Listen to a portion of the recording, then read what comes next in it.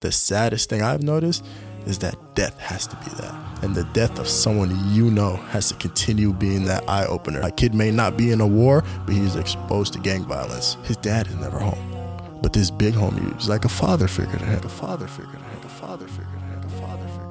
Assalamu alaikum, you tuning in to episode 6 of Talk Ya Haq. I'm your host Idris.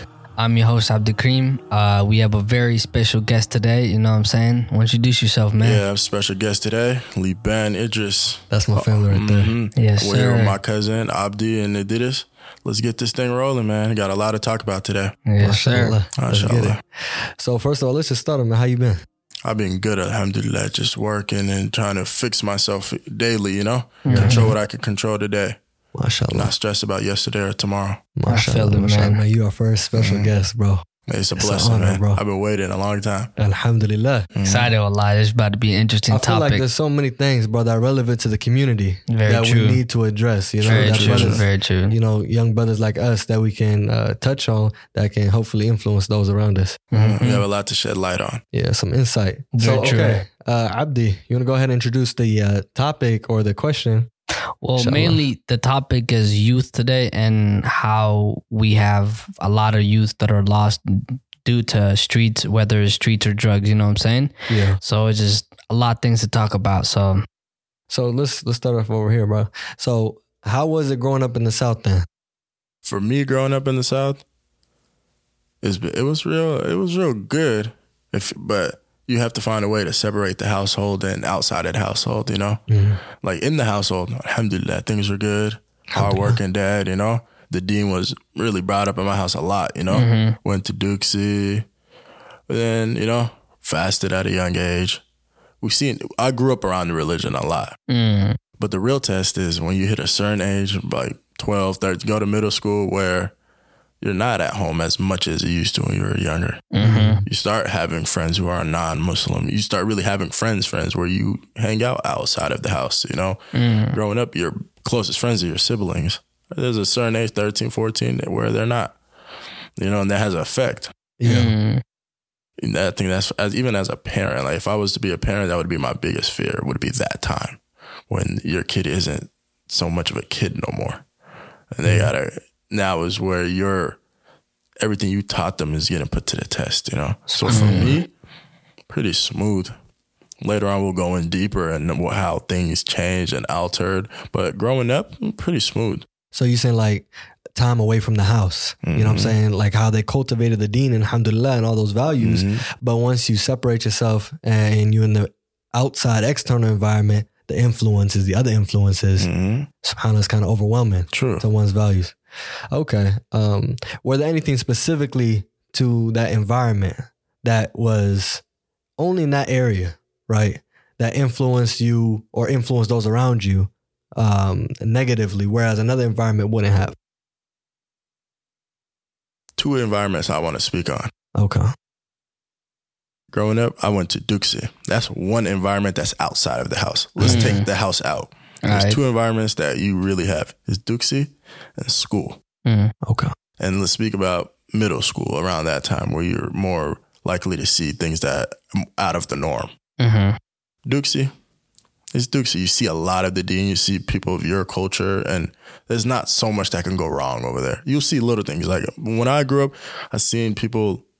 That's why I started seeing people steal, or like, you know, you wasn't really shocked about it, but you seen it, or you see people fighting and stuff. But that's one environment, and your expectations for that environment weren't too high. You go to school, it would be a bigger test. That's 5 days of the week. For someone like me, I went to school 5 days of the week. Duke's only 2 days. So you already know which would have the bigger effect on me, right? So when you go over somewhere like school, more non-Muslims, more food choices, you know, you can get away with a lot of things. And the opposite gender, I feel like that's where, am I right or wrong? That's where you first were introduced to it, you know? Because me, Go ahead, my bad, bro. But one thing, your question was the effect that you seen it had on certain people. Some people at that age, I seen a lot of girls start changing how they dress.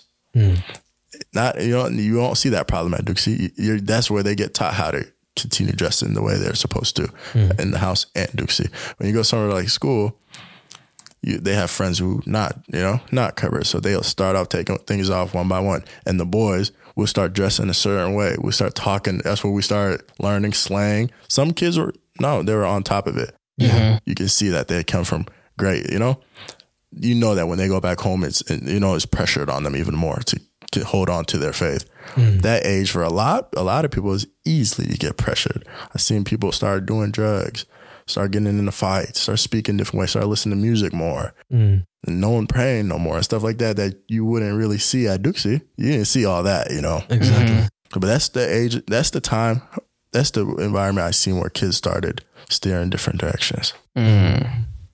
Like with me, I kind of agree with them, but then like I never really seen the Dooksy side, So I never really got to experience that. Oh, let me see that religion side. Like, no, I from the get-go, like I went to middle school, elementary school, just that I've always seen it. Even like people who weren't my family, but would always be around my family that weren't Somali, you know what I'm saying? And they weren't Muslim. I would see it in them, like the cussing, the drugs and all that stuff. I've always seen it. You know what I mean? Yeah. But I just never was like, oh, I don't know what it is. I never, you know what I'm saying? That was never me. I was like, what are they doing? I was always like curious kid, I was like, what is this? And then as soon as I got older, I was like, oh yeah, this is not my environment. Yeah. Now that I got a question for you. Now that you're older and steered your way back into the deen. Yeah. You learned on your own what you had to learn on your own, until this point. Yeah. Do you feel like you were safer that you didn't really grow up with it? Because I know a lot of people who grew up with it, it gave them something to like go against or, something to rebel against or not listen to. That's a very, very powerful question. Yeah. So honestly, I would say like, do I feel safer now that I am like into my religion? Yeah, but like, it's like, is it possible, right? Having not grown up with the faith. Yeah. As strong as other people have, right? Yeah. And having not had that foundation in the first place, you with the external environment not being, an environment that's practicing, it didn't give you something to maybe, like he said, like turn against or rebel against, right? You didn't even know what it was. Yeah. Right. And later on you discover the deen and you say, oh, this is the deen. Yeah. Oh, wow, I love this, right? But later on these kids, or maybe I don't know, maybe we can explore this more, is how they were shown the deen. Yeah. Right. Like But for me, I would say I was thankful. So this may sound bad, you know what I'm saying? Although like I never grew up in a religion, I got to learn on my own that drugs and like doing all this stuff was bad from the beginning. You know what I'm saying? Right from wrong. That one was the one that taught me, like I've seen people like not like literally like OD in front of me. Like I was like, yo, what's going on? You know what I'm saying? Like the people just don't even know themselves to the point where they just can't live without it. The first thing they wake up is that's what they think of. The last thing on their mind, that's what they think of. You know what I'm saying? I've seen that, and to the point where that scared me, and I was like, yo, I ain't never gonna do this. You know what I'm saying? Yeah. I ain't gonna get near it. You know what I'm saying? And also thank God that I had parents that were like, stay away. If you do that, I'm gonna whoop you behind. You know what I'm saying? That's the parents I had. So I would say yes and no.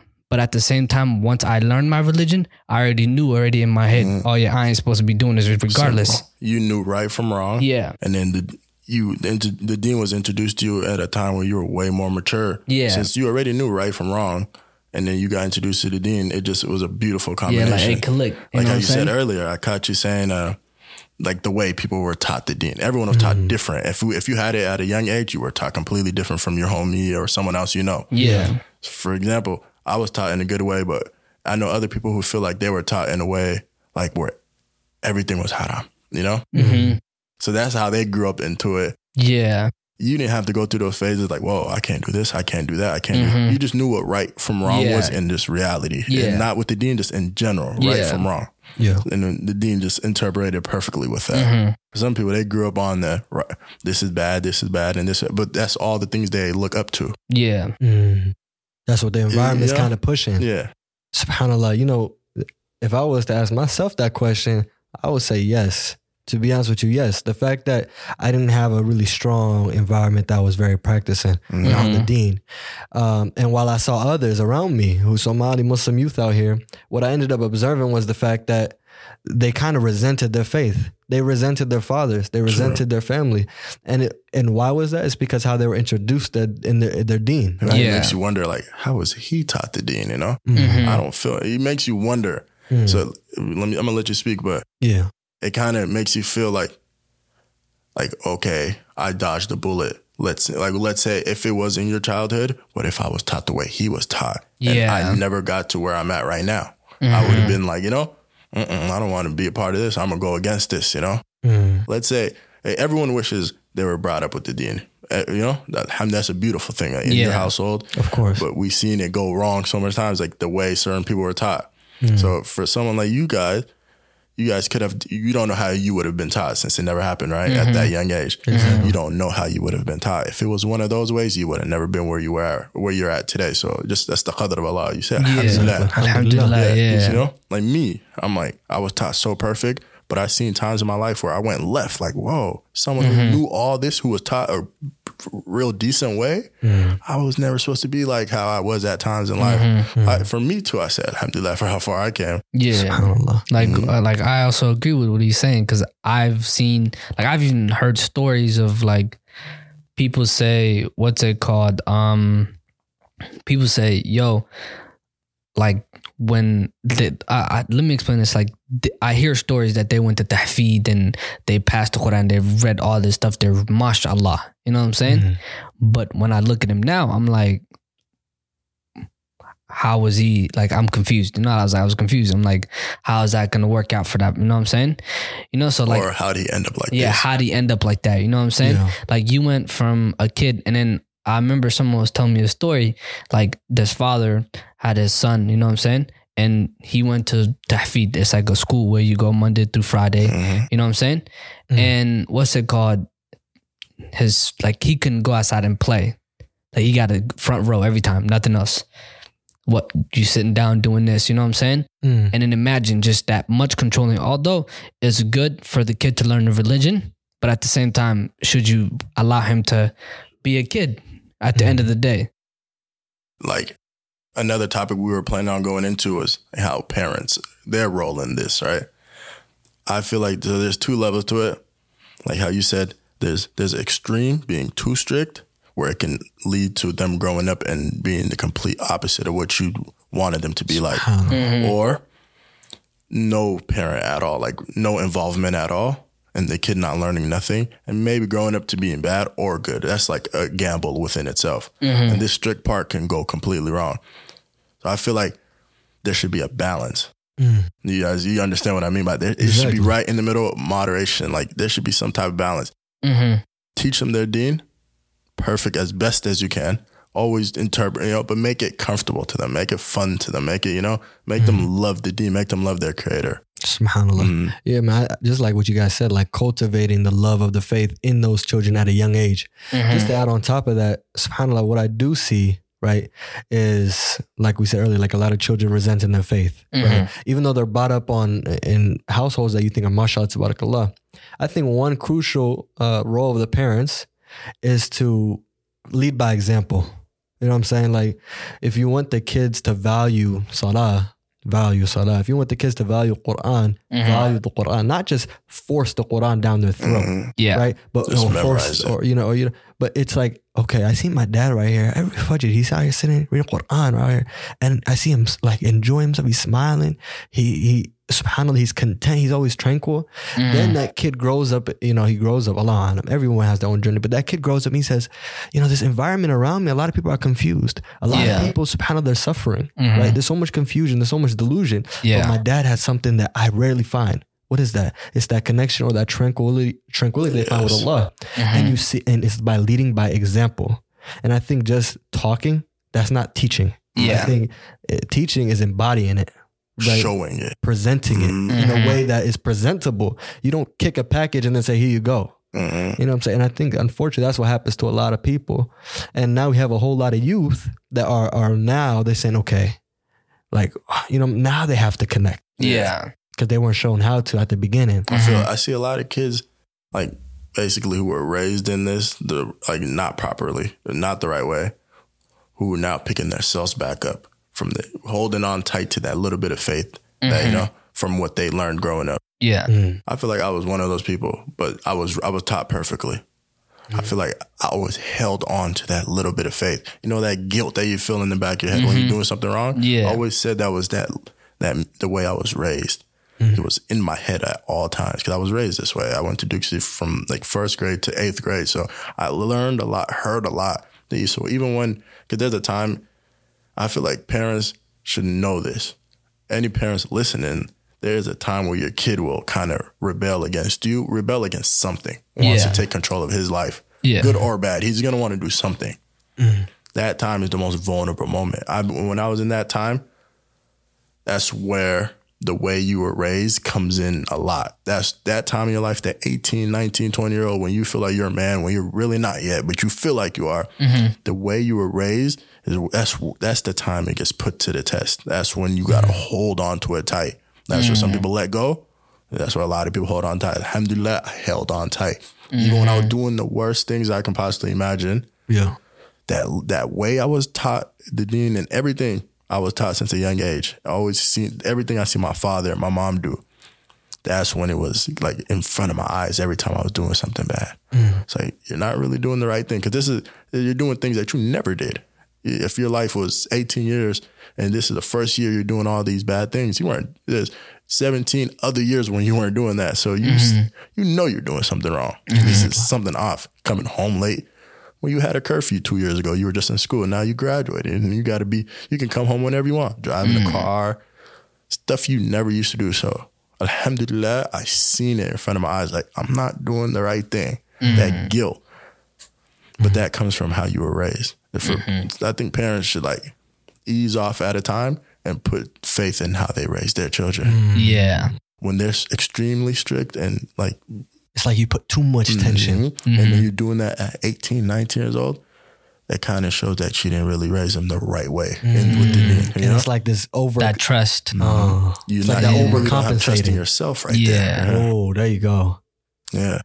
I want to ask, right, for us, because subhanAllah, I think Liban expanded on the position about growing up from mashallah household that was established with the deen, right? Let's explore the concept that we were talking about earlier, not growing up in a house that was real established, right? Very strong.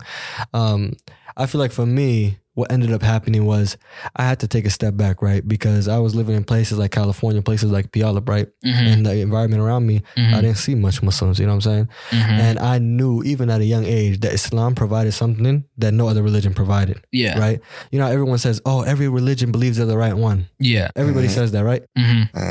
But that innate sense, right? Not only that innate sense, but after doing research, that Islam has something that no other faith had, this consistency, right?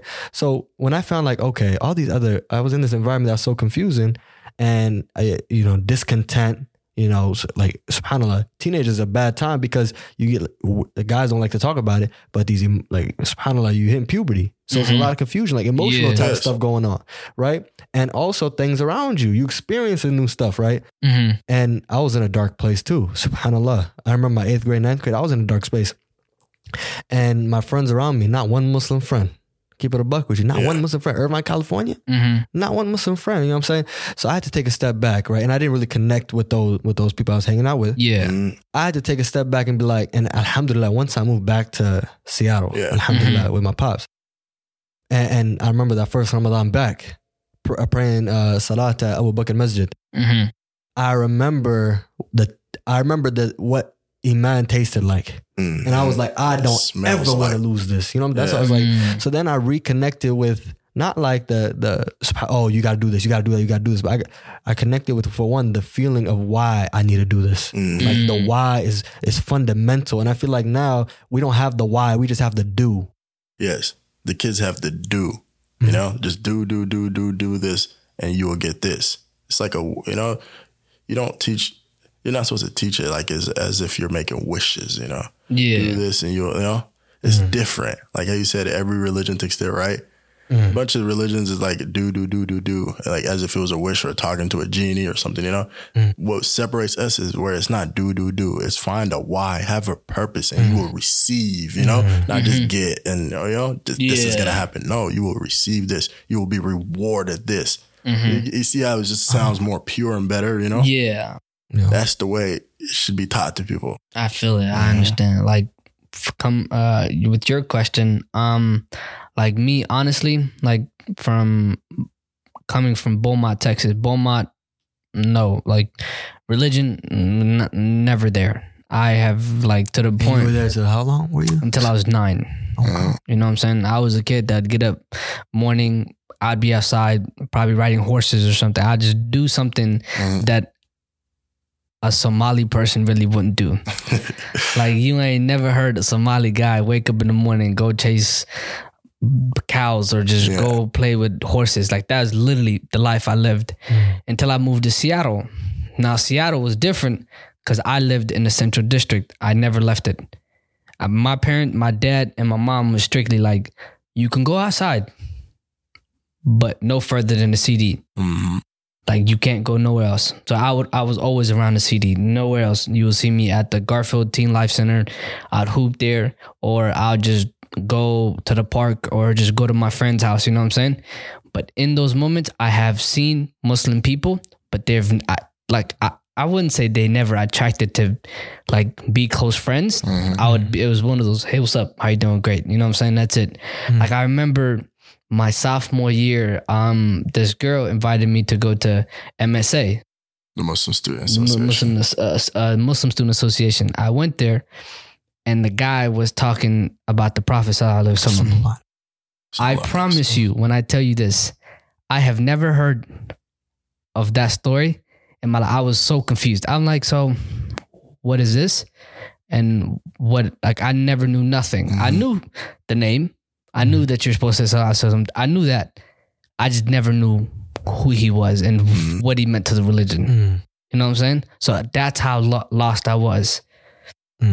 Until to the point where I came to Marion year. And then I remember senior year, I don't know, we had a football game that day. And I don't know who it was, but, and you're like, yo, Abdi, come with me. I said, where? Went to Friday prayer. I was listening to the khutbah, and like you said, that feeling that I had was like, yo, I'm calm. I ain't worried about nothing. Nothing matters to me right now besides this moment. And I was like, and you never feel like that besides that. And I was like, what is like this? A different kind of rush. Wallahi is different. You know what I mean? It was like I felt like everything zoned out to the point where it's like nothing matters to me at all besides the moment I'm in right now. And just praying, you know what I'm saying? And I was like, what is my what is my purpose? Because I don't want to lose this feeling. This feeling was like, I can't lose it, you know what I'm saying?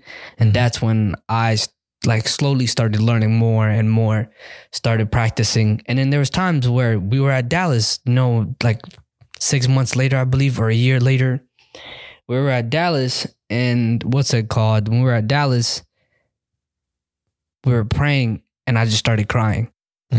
Like, just crying. And it wasn't just like that emotional crying. It was just like, I'm happy.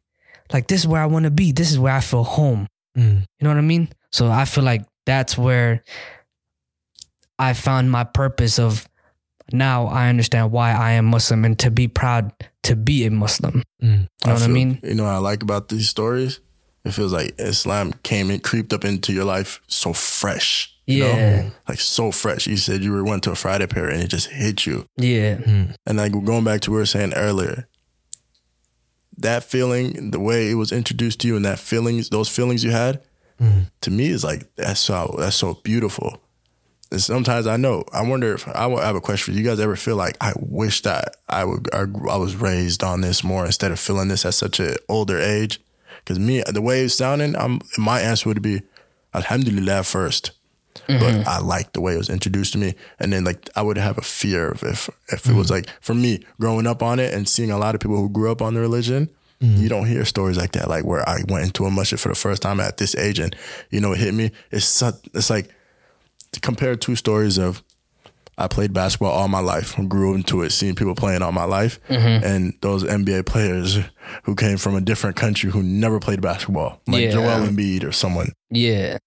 18 years old, came to America, played basketball for the first time. He fell in love with it. But the guy who'd been playing all his life and been seeing it, who would appreciate it more? That guy, that one who was just introduced to it, you know? It reminds me of a story like that. It's like, that sounds more beautiful That's beautiful. I feel like, subhanAllah, believing in like a divine wisdom of Allah, subhanahu wa ta'ala, like believing like there is a divine wisdom to why we are introduced to something at a specific time. Maybe this person could not have handled being introduced at a certain time, right? So it's like this person would appreciate it this time and this person needs it sooner than, and it's like believing in the wisdom of Allah. Yeah. You know what I'm saying? Like that, like some of people ask like I wish, you know what I'm saying? But it's like saying, okay, you know what? Alhamdulillah, because that maybe I got something from this that this person didn't get, right? And it's like acknowledging that. And I also want to add on this, like, because you say that if we want to be honest, I feel like one of my things was when I see people around me who are like hafiz, like mashallah, they memorize the whole entire Quran. Some people 15 juz, 8 juz, and I'm looking at them and I'm starstruck. And I'm looking at them, I'm like, are you serious? SubhanAllah, you have this with you? And then I'm like, why? How'd you get that? Because my father prioritized Quran in my life. I was raised upon this. He mashallah, he taught me this. And it's like, I'm looking at them, I'm like, and then I go, SubhanAllah, right now I'm trying to get to that level, later on. So it's like all of us, we all have our deficiency and we all have that thought of what could have been. Yes. Right? But it's saying like, okay, this is what I'm working with. Now, what now? You know what I'm saying? And trusting that we can make the best out of our situation and make it, the best that we could. Yeah. Alhamdulillah. Everyone's story is going to be different at the end of the day. Yeah, it's true. There's probably someone who shares a story like you guys, but still hasn't, who's born Muslim, but still hasn't had that moment where he walked into a masjid for the first, his first Friday prayer. These stories you guys have told me, these beautiful stories, mashallah. There's a kid who was around that age right now, probably 15, 16, living in Irvine, California, Texas, in Seattle, who knows? Some people don't get this till 40, 50, 60. Yeah.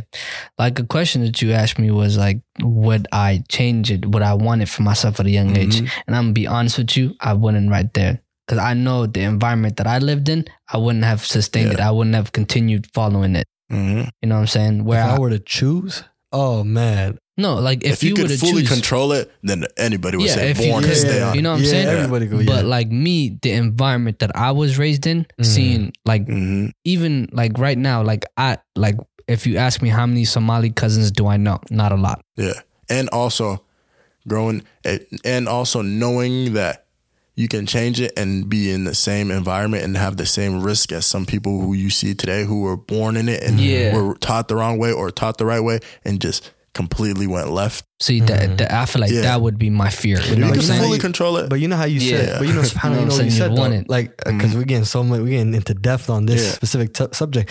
But when you said like you had in the back of your mind these values that kind of, it was like a rope. You had that rope. Now, how about someone didn't have let's say, me and Abdi, alhamdulillah, we were born in a Muslim family. So let's not act like we were born in Muslim families. Yeah. But like, let's say someone who was maybe even less off than us, right? Who completely didn't have their parents establish the deen at all. This person didn't even have a rope tethered in the first place. So this person has a risk of just completely without even knowing up from down, right from left. So, alhamdulillah for our situation, first of all. Now let's try to break down our demographic, right? Yeah. Like, I feel like this is we can kind of like pivot from Let's here. get out of our shoes for a second. Yeah. And look at our brothers and sisters around us, right? Our environment. SubhanAllah, we have brothers who are losing their life. Yeah. We seeing it, SubhanAllah, and our hearts are breaking because these are brothers these are our brothers. And SubhanAllah is heartbreaking. And I personally don't know what to make of it. I personally don't know. But we talked about our experiences. Now let's go into putting ourselves and acknowledging those around us. All right. And when it comes to that topic, like you said, we see brothers, sisters losing their lives to drugs, alcohol, guns, violence, And speaking on that topic, I personally buried a lot of my friends due to things like violence and drugs and whatever.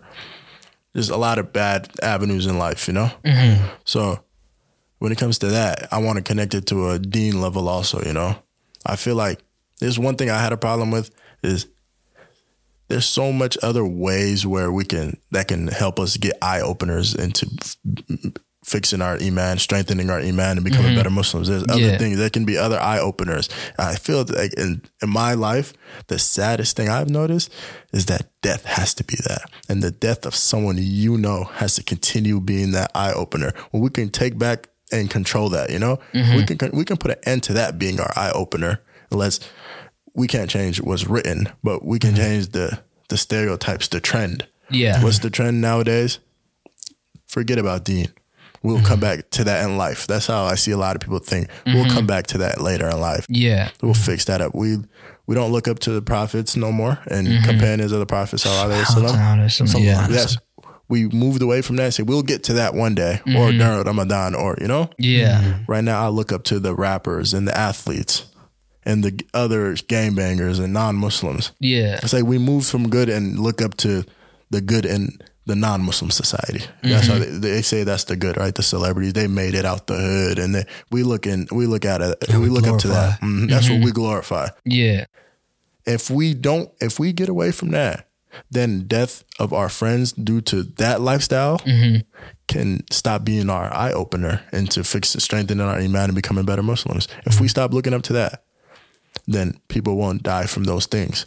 Maybe they'll die from people. We can't control how people die. Yeah. But that will lessen that trend a lot. Because I lost a lot of people to guns and violence. And where did the introduction of guns and violence and drugs and violence come from? It was the non-Muslims that peer pressure around us that we just fell deep into. That, you know, that deep side in the pool, we just jumped in and can't swim. Yeah. That's real right there, bro. That's real. And I want to add on top of that, like, subhanAllah, how we glorify the lifestyle of these non-Muslims or people who are living a lifestyle that should not be condoned in Islam, right? Yeah. And what's unfortunate is we look at Islam as if it's these restraints and we say, I'm going to tether myself back later. I'm going to chain myself. That's what they say. Like, I'm about to chain myself to this faith later. But rather, we have to acknowledge that this stuff is the chain. And rather, it is Islam that liberates you. And people want to talk about, I feel like I'm, it's the haram. They think of these things as restrictions. But rather, if you don't restrict yourself to the bounds of Allah subhanahu wa ta'ala, what you will find yourself restricting is to the agendas of these people who push these music and these type of ideologies, right? This fitna in our face, and they glorify that, thinking that will lead you to your best life. But like you mentioned, burying friends, no one should have to go through that, especially several times in their life in ways that they shouldn't have to go through. You know what I'm saying? It is an eye-opener. Alhamdulillah, it's an eye-opener. Yeah. It was their time to go.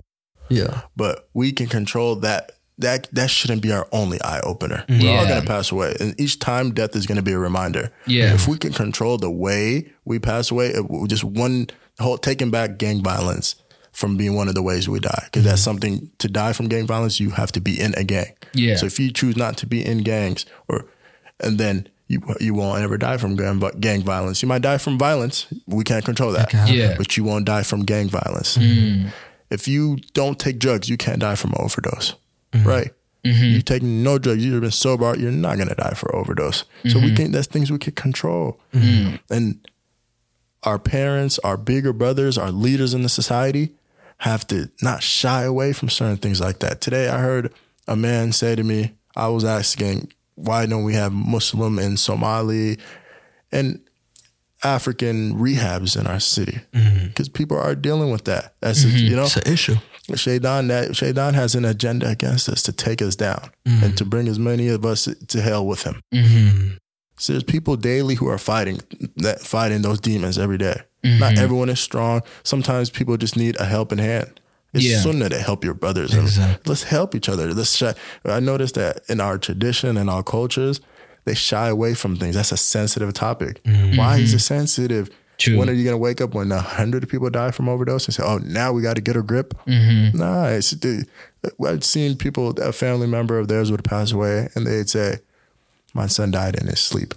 I know it's embarrassing or something to speak on how he really passed away, but if that honesty, my son passed away or my daughter passed away from an overdose, if that honesty could save the next 99 youth, think about it. You know what I'm saying? I feel like I also like when you speak about that, I feel like especially when it comes to Muslims and Somali community, I feel like we have this negative stigma about drugs. When we say like Somalis especially, they believe no one takes drugs. Especially if you're Somali, they believe only thing you probably do is probably chew jad or whatever it is, some small stuff. But when it comes to the big stuff, Somalis We don't do that. We don't do that. That's what they say. We don't do that. You know what I'm saying? I feel like that is the problem that we have. I feel like Somalis need to understand is the times that we live in is different than what you lived in. You know what I mean? And the difference in culture between them and their kids, they're saying, like you said, we don't do that. They didn't do that because that's not what they had in their culture growing up. Exposed. Now you got to remember, your kid is in a non-Muslim country. It may be the UK, maybe America, anywhere that's non-Muslim. In 2020, we share a lot of similarities that our parents did not see growing up. Yeah. You have to be able to come down to that level of understanding. Like, oh, this is not the 1990s no more, the 1980s. My kid may not be in a war, but he's exposed to gang violence. Yeah, you know what I'm saying? So it's like, and I feel like Somalis got to understand this, especially with media, like how media, like you can get access to anything just because of media, just like that. You know what I'm saying? Somalis they don't see that. I've talked to my dad, you know what I'm saying? And my dad told me certain things. He says, you know what I'm saying? You're a grown man. I trust you. Just know what's right and wrong. If you do it, that's up to you and God. I ain't going to judge you. But don't believe that I'm going to be shy of telling what you did. And also with the parents, two things, never give up first. Yeah. And they say when a kid, a male or a woman, Muslim male or woman hits puberty, now they kind of on their own. Like when it comes to knowledge and you're not on their back like how they were when they were a kid. Exactly. That stigma should go. Because your kid is your kid until he gets married. As long as he's under your roof, you have that right forever. You have that right over him where he must listen to you. So take advantage of those things. Don't enforce it like an officer and say, like, have a punishment for it. Just now that they're older, it can be a more mutual, respectful thing. But still, don't just let them. You got to remember, we grew up kind of different. Maybe we're in the house longer, that we didn't have as much freedom or something. Some certain people. It's like letting go of a dog who was always on a leash. You just got to run.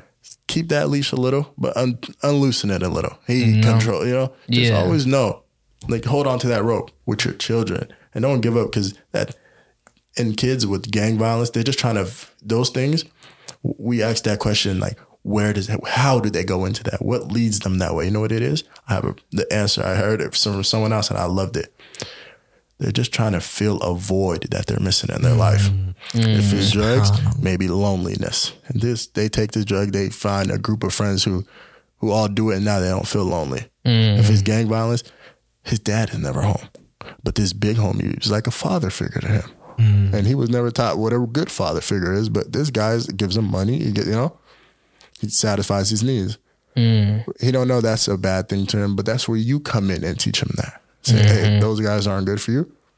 They're not good role models, That void should be filled in the household with deen, which is educating your kids. They feel lonely, take them out places, have fun with your kids. Because once they get to that certain age, 15, 16, 17, and they have a lot of voids, they will find a way to fill it. Let it be with a non-mahram, someone of the opposite gender. Let it be a gangbanger who's older than him, a friend of his who does drugs, something that is out of the ordinary, that is haram, forbidden in our religion. They will go that way. I'm telling you, I've witnessed it. That's the saddest part. It's this void. The void. And subhanAllah, what's shocking is like everyone tries to fill their void in their own way. You know what I'm saying? We have people, subhanAllah, who are falling into different fitna. But it all comes down to the same root symptom, and it's this disconnection with Allah. Yeah, that void between you and Allah. That you can fill that void with Iman, with Quran. A friend of mine told me yesterday, if he was telling another person, if someone is dealing with addiction who's still staying strong, when you deal with cravings of things, of something you used to do, you're gonna have that craving. When you have that craving, he said, go to Allah. He said, do dhikr, adhkar, go down, pray sunnah. You'll be good. Read some Quran. Fill that void with, usually, you can fill that void with so much things, but if we're talking strictly about building your iman and strengthening your iman, when you have voids to fill it with remembering Allah. If you can do that with ease, and you still have other voids you want to fill that sometimes are creeping up in your head to go do something haram to fill that void, You can do something halal to fill that void. Work out. Speak to your Muslim friends. Do something, go play basketball. It's halal and haram. The kids need to be taught that. I've seen so many people go left because they never knew how to fill a void. And this idea of because you mentioned, I don't know if we mentioned it while we were recording, but this idea that everyone has this mindset of, oh my God, everything's so haram, everything's haram. I mean, I have to go out fishing, right? And then people turn at it and yo, you guys fish? You know what I'm saying? Like, what? I've had this is something. look at This me. is a halal avenue. You could do so many things. The thing is, people limit themselves. They think, and this is not judgment, but it's like people think that there's actions that are active, right? They just I'm about to go kick it, and they do X, Y, and Z. They think that is activities that that's the norm. Right? But when you do something that's halal, that's subhanallah, incites the connection and relaxing and all that stuff, and actually benefits you. Maybe make a meal out of going fishing. Something that benefits you, that's halal. That people don't realize that there's so much halal, but when you live in a society that shoves haram in your face, it makes it so feels like you're so restricted. Yeah, but you're really not. It just that's all you. More haram things going on around you. Exactly. That are against your religion. That's all it is. There's so much halal to do. That's true. And then back to what he was saying, I feel like when it comes to parents, I feel like fathers have this one stereotype job thing. I only provide. Yes. So powerful. You know what I mean? Yeah. That's the only thing that I only provide. There's nothing else that I can do to teach that's not, and I feel like that goes with especially Somali fathers. You know what I'm saying? From the get-go, put food on the table, pay bills. That's about put it. Clothes on the back, and that's it. That's it. Keep a roof over your head. You know what I'm saying? But when you hear that, someone told me this, and when I get older, all I'm going to do is provide. I'm like, what is your meaning of provide? What does provide mean to you? All this stuff that we're telling parents to start doing is providing, right? That's a form of providing. Yeah. You can provide in so much ways. Educating your kids, that's providing. And that's as they're right over you. Those are one of their rights. You must teach them. And and do the opposite of how you were raised. Because imagine if I grew up with not Deen in my household and I learned it on my own one day. Imagine if I said, I want my kid to grow up that exact way too. So growing up, I'm not going to teach them nothing. Yeah, because they're not going to end up the same way. You never hear that, You got to teach what is taught. And it's intentional. You got to be you got to be intentional. This word I hear a lot is intentional practice. You can't you don't just do just to do, but you're intentional in every action you do. What values do you want to instill? What what I'm saying? And maybe they what I'm saying, the things you try to instill in them, they might not take all of it. To be honest with you, that might not happen, right? But over time, inshallah, at least you gave them that. You planted the seed. Yes. It'll be that rope that saves them later on. We're speaking earlier. You just said it perfectly. And it's up to that person that, subhanAllah, the responsibility of parents. And I think the environment that we live in now, it is even more critical. But alhamdulillah. I have a question for you. I was just thinking about the whole time. If you were to give advice to the youth, you know what I'm saying? Knowing whether it's gang violence or drug abuse or whatever it is that they're dealing with, what advice would you give them to help them stir out of it and go into the guidance of Allah? Good. That was a good question. And how you said to go back to remembering Allah, in Allah's hands. Yeah. You're running away from Allah so much you don't even notice it. So I'll tell the kids, first, be a leader, not a follower. First. And know look up to the right things. Because sometimes it's hard. Sometimes we can lose track of what we really look up to, Your phone, you might see something all day that's catching your attention. That might be something you looked up to, you didn't even know. Something haram. All these rappers and stuff we follow, and think, so whatever. I don't act like him, but you're watching. Once you look at something so much, you will go into it. Your desires wake up from what your eyes see, right? If I see candy sitting over, my desires of sweet things will wake up. That's what I'll tell a kid. Your body and your energy means a lot. What you put yourself around, what you let yourself see, what you give yourself access to controls the results later on a lot. And the way to go back into Allah, back to Allah's hands and back into His guidance and His direction is be around other people who may be already on it. Because my mom always told me, you hang around the perfume, man, you're going to come back smelling like perfume. You hang around the blacksmith, you're gonna smell like something like that got welded. And that's actually a hadith. Yeah, you will be around who you will be exactly who you hang around. You like me. I was always saying I need to start praying more. I need to start doing this. I need to strengthen my iman. I need to go do this and that, change my ways, better my ways, and hanging around the wrong people. That rope is in my head. But what if I died that day? And I'm still saying I need to do it. But if I passed away, subhanAllah, while hanging out with good people, and that was in my head, and slowly was becoming the truth, like actually happening. I'm praying more. I'm noticing me better myself. That's why I'll tell the youth: watch who you hang around. Don't be a follower. Be a leader. And never forget God. And don't try to be like someone who's non-Muslim. Those rappers, because I'm speaking to the kids and people my age, like everything we go through, not something another person went through in a whole nother, like our generation. The main thing is know the power of your phone. Your phone can lead you to hell or it can lead you to heaven. I was speaking with that to one of my friends, close friends, the other week. This phone you can do so much bad on it, and you could do so much good. Am I right or wrong? That's the truth. That's what I'll tell the kids. Like, know the power of the things you surround yourself around, and the things you have access to. Those things can direct you from God, or they could lead you closer to God or not, or keep you further away. Yeah. Facts. I agree with that. That's facts right there. Alhamdulillah, I think that was a powerful episode, and I think that's going to touch a lot of people. So some just takeaways. I think you guys got it all from the advice, but just don't despair in the mercy of Allah, and keep coming back, and try again when you do fall. Get right back up. Dust yourself off. Keep going.